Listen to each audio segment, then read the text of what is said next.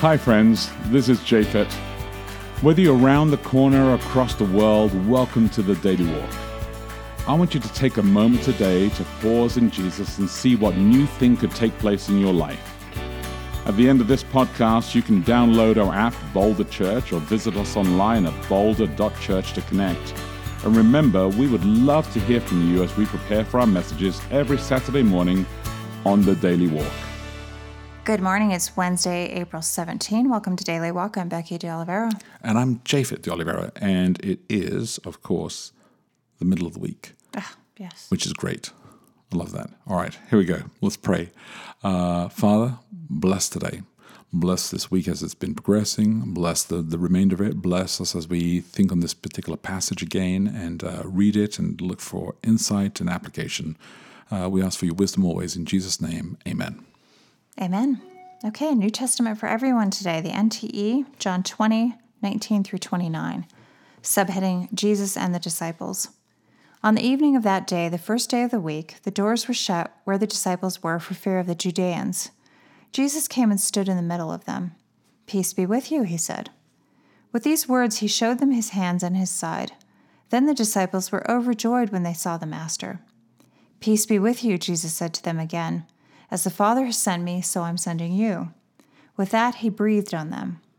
"Receive the Holy Spirit," he said. "If you forgive anyone's sins, they are forgiven. If you retain anyone's sins, they are retained." Subheading, Jesus and Thomas. One of the 12, Thomas, also known as Didymus, wasn't with them when Jesus came. So the other disciples spoke to him. "We've seen the Master," they said. "Unless I see the mark of the nails in his hands," replied Thomas, "and put my finger into the nail marks and put my hand into his side, I'm not going to believe." A week later, the disciples were again in the house, and Thomas was with them. The doors were shut. Jesus came and stood in the middle of them. "Peace be with you," he said. Then he addressed Thomas. "Bring your finger here," he said, "and inspect my hands. Bring your hand here and put it into my side. Don't be faithless, just believe." "My Lord," replied Thomas, "and my God."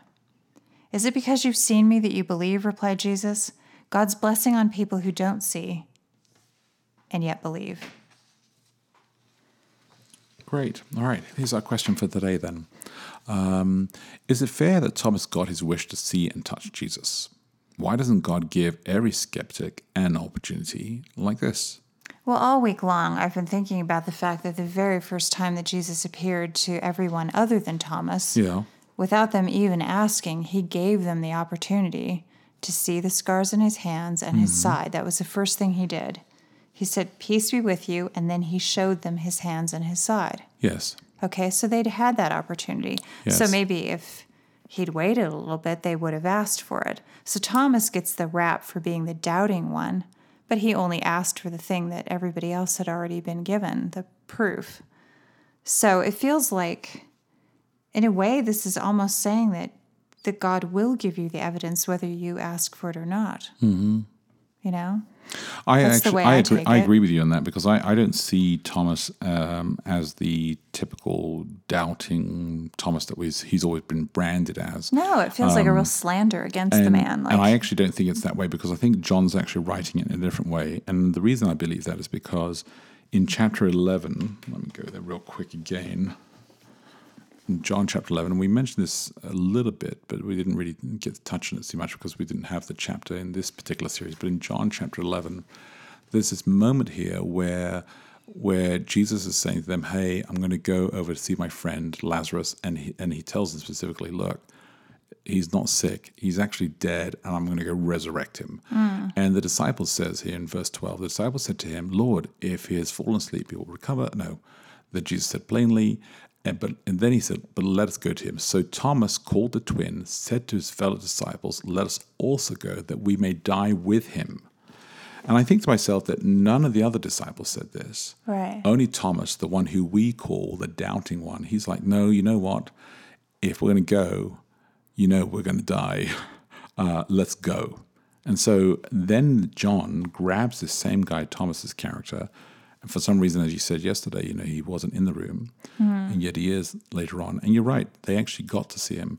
So that for me, the clue comes at the end of the passage where Jesus says God's blessing on people who don't see and yet believe. He's not really talking to Thomas, he's talking to us.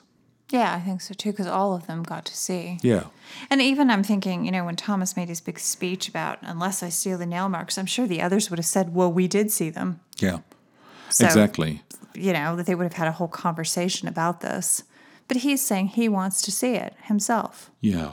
And it's like, I don't know, that doesn't seem unreasonable. Everybody else got to see it, so...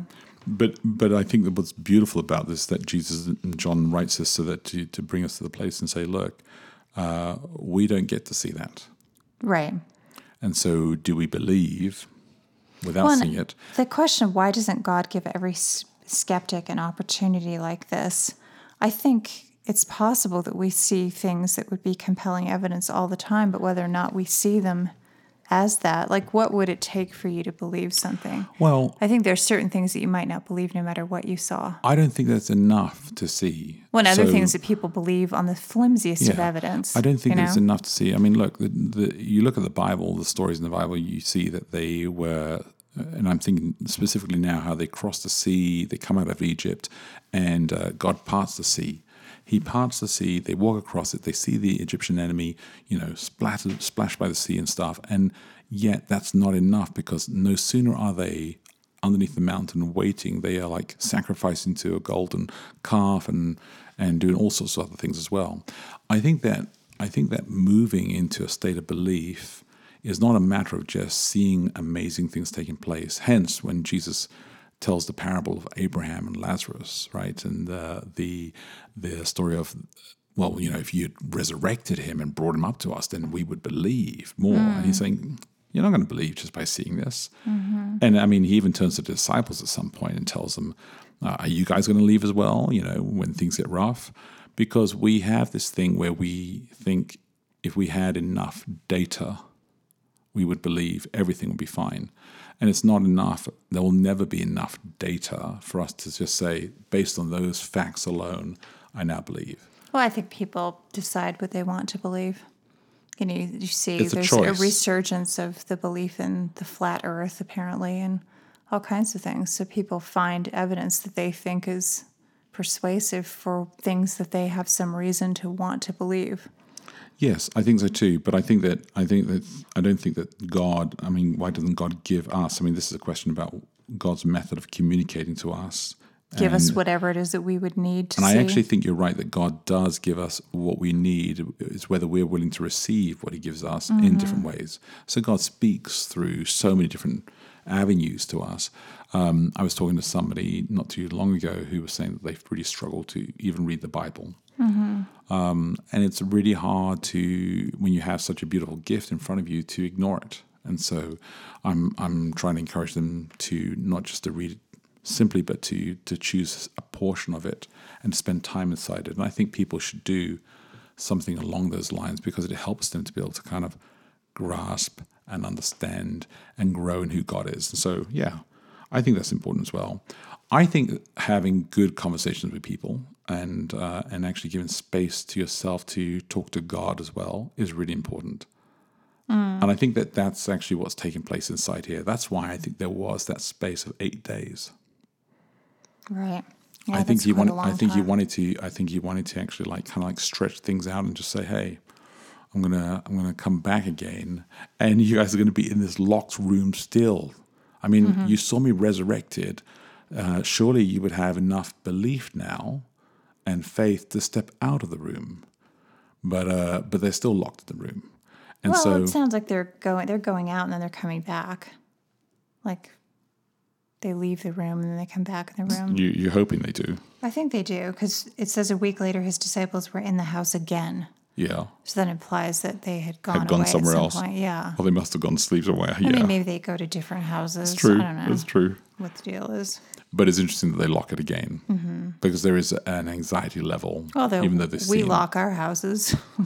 Well, and we're not even worried about anything in particular. Yeah, that's true. That's true. Just kind of a I think what would be thing. interesting to know is whether it was a common practice like it is for us today. Locks. Yeah. To lock, to well, barricade, evidently or to it barricade. sounds like maybe it wasn't. Yeah. Because otherwise we wouldn't feel the need to point out that we've locked our doors. Yeah. It's kind of standard. Yeah, it's true. All right, let me repeat the question one more time, and then we'll wrap it up for today. And it says this: is it fair that Thomas got his wish to see and touch Jesus? Why doesn't God give every skeptic an opportunity like this? Think about that. Look after each other and live love. Hey, thanks again for listening to the Daily Walk podcast today. Hey, if you have any questions, reach out to us online at boulder.church. And if you can help support us, please feel free to give online at boulder.church/give.